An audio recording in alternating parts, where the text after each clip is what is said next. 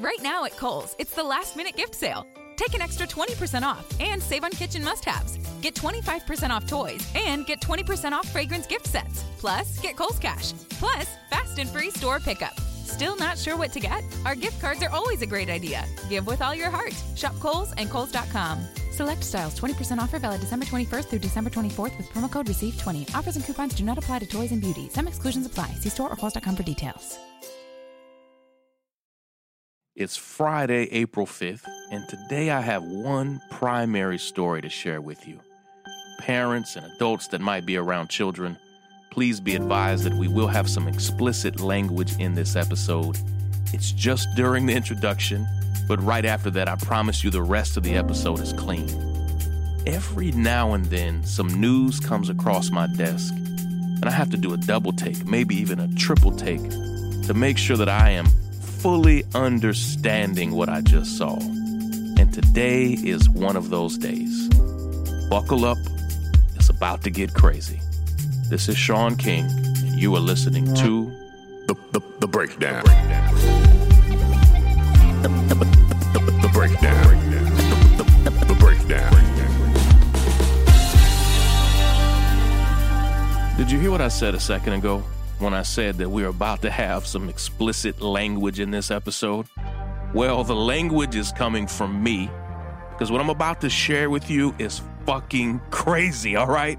I live in New York now, and when something is fucking crazy, here in New York, we don't say it's kind of crazy. If it's fucking crazy, we say it's fucking crazy, because fucking crazy is altogether different than really crazy. In fact, what I'm about to share with you is really fucking crazy. Okay, parents, teachers, and super sensitive adults, I promise you that everything from this point forward is clean, but I just needed to share with you the direction that we're about to go. All right, let's go. The breakdown. Do you remember when this happened? On May 17th of 2015, in Waco, Texas, at about noon, in the parking lot of the Twin Peaks restaurant, which is like a huge, dirty version of Hooters for rednecks, hundreds and hundreds of men from two rival motorcycle clubs, the Cossacks and the Bandidos, which in spite of its Spanish name, the Bandidos are a predominantly white motorcycle club. Two rival motorcycle clubs got into a huge fight in the parking lot of this restaurant in Waco, Texas. And the fight turned into a massive shootout. Do you remember this? 9 people were shot to death. Dozens more were injured. And 177 people were arrested. And I remember the day after this happened, I shared a rather infamous photo of these men. They were just arrested, and they were calmly, coolly, just chilling on the sidewalks, talking to police after 9 people were just shot to death. And of course, the shooting made the national news. 9 people were killed. And it has long since been believed that that fight first began when somebody got their foot run over in the parking lot. Now, it was already tense, but when that happened, it took it to a whole nother level. The rival groups were there at the restaurant at a pre-announced meeting to negotiate some conflicts between the motorcycle clubs. 22 different local and state police officers were also there just to supervise the gathering. And when the confrontation in the parking lot started, at first it was just a few people. Then it grew from being a few people to a few dozen people. And the confrontation kept growing and growing until shots were fired. And when the first shots were fired, people ran in every direction possible. Literally, so many people piled into the restrooms that they were full to capacity, squashed like sardines. Then dozens of people piled into the kitchen of the restaurant, all trying to escape the gunfire. And after it was all said and done, 9 men between the ages of 27 and 65 were shot to death. Over a dozen men suffered gunshot wounds. Over 300 weapons were recovered from the scene, ranging from handguns, an AK-47 assault rifle, brass knuckles, chains, clubs, batons, pocket knives, combat knives, and more. And as I said earlier, 177 people were arrested. Security cameras filmed most of this. And there were 22 cops there on the scene from beginning to end. They saw the whole thing. And I don't know if you saw this, but if you missed it, guess what just happened? Earlier this week, prosecutors dropped all of the charges. Yeah, all of them. The murder charges, assault charges, weapons charges, everything. In total, prosecutors had filed nearly 1,000 charges against the 177 people that they arrested, and every charge against every person has now been dismissed. Did you hear what I said? 9 people were shot to death. 12 more men were shot. 300 weapons were recovered, including an AK-47, and all charges have been dropped. Every last one of them. Now listen, as an advocate and activist for criminal justice reform, I am rarely one to argue for anybody getting more prison time, because the United States has already doled out more prison time than any country in the history of the world. But the notion that 9 men were murdered, 12 more shot, 300 weapons were recovered, and 177 people arrested, but every single person who was charged, the notion that they will all walk free is fundamentally outrageous. And it sounds like white privilege. And just for a moment, let me break down what I mean in this instance. Break it down. Privilege is complicated to explain in part because it often functions in the form of invisible bias, and it always masquerades as if it's fair. But one of the greatest forms of white privilege in America, and to be clear, white privilege has many levels that I will not unpack right now, but one of the greatest forms of white privilege in America is freedom from consequence. Nobody in this country is held more responsible for every mistake, every infraction, every violation, every crime, whether you committed it or not, than African Americans. And one of the greatest forms of white privilege in the United States is freedom from the consequences of your mistakes. That's why over 100 different studies have shown that African Americans and white Americans use illegal drugs at almost the exact same rate. But African Americans are nearly 900% more likely to go to jail for it. It's why study after study has shown that the average drug dealer in the United States is actually a middle-aged white man. But the stereotype of a drug dealer is as a young black man. Do you know why we have that stereotype? Because nearly every person arrested for selling drugs is young and black. And do you know why middle-aged black men aren't selling drugs and middle-aged white men are? It's because black men are sent to prison for selling drugs before they ever get to be middle-aged. And white men continue to sell drugs into their golden years without the same interference or penalties or consequences.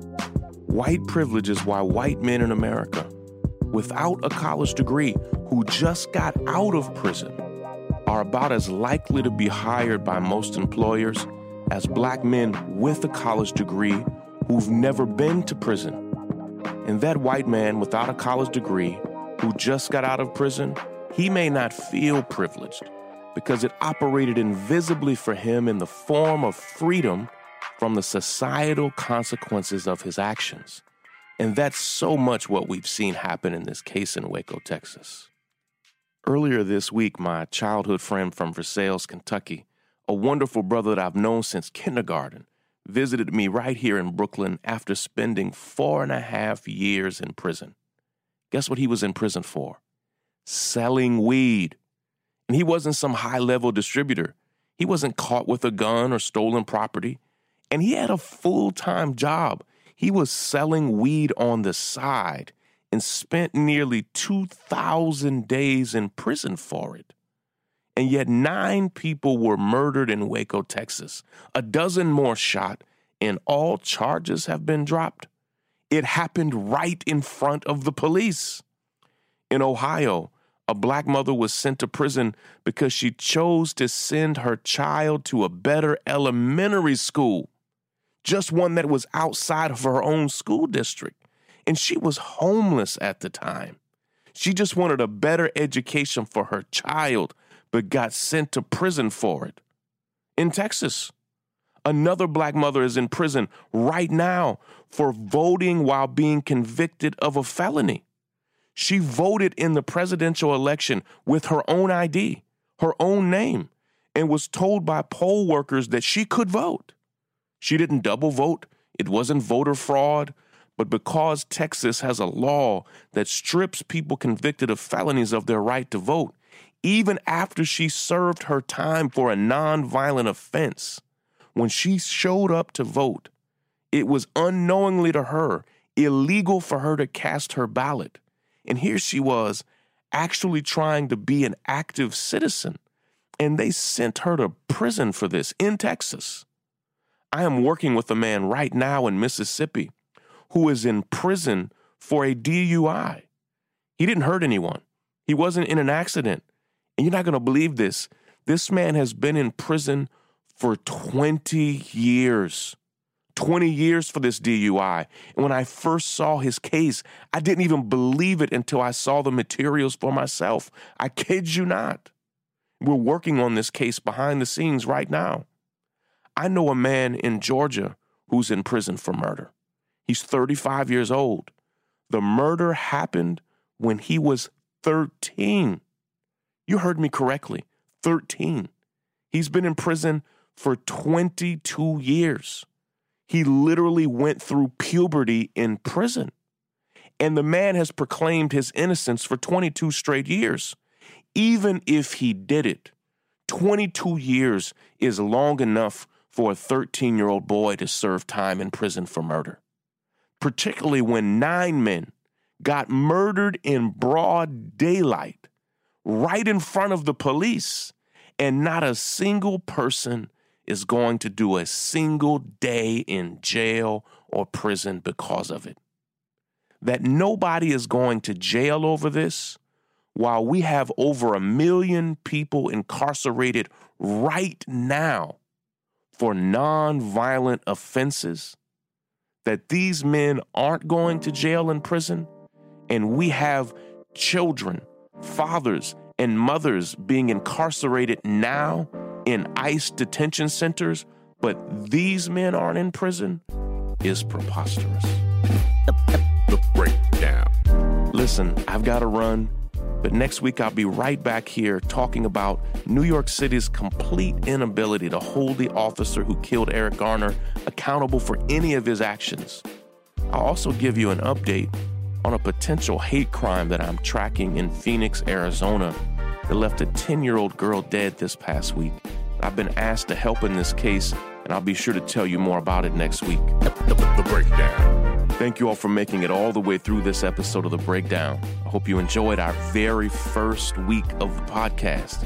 As I'm recording this, we are now listed, thanks to you, as the #1 news and politics podcast in the world, and the #4 podcast overall across all categories. How cool is that? If you haven't already subscribed to our podcast, we'll be right back here every single weekday, breaking down important news stories and issues, and we'd love for you to subscribe right here and share this with your friends and family.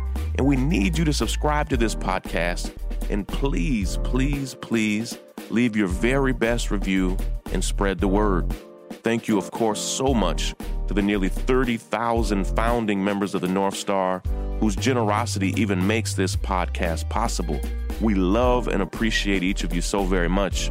And if you love this podcast and you want to support our work or want to see the show notes and transcript for each episode, we'd love it if you too would consider becoming a founding member of our community, and you can do so at thenorthstar.com. Go to thenorthstar.com.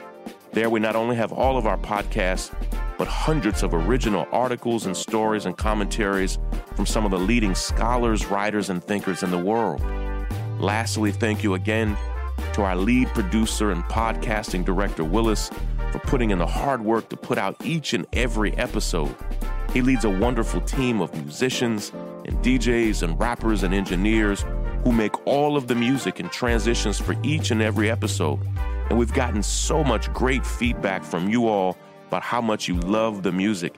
And all of that music is original. It's great.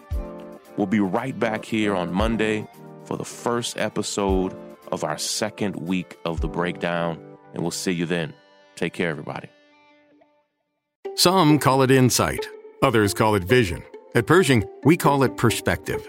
A perspective you'll benefit from a custodian you can rely on. One who can help navigate the big picture, and whose products give you a competitive edge. One who considers everything. What will help you succeed today and tomorrow? Open yourself to a new perspective and open the possibilities. Consider everything. BNY Mellon Pershing. Learn more at Pershing.com/RIA. Pershing Advisor Solutions, LLC, member FINRA SIPC.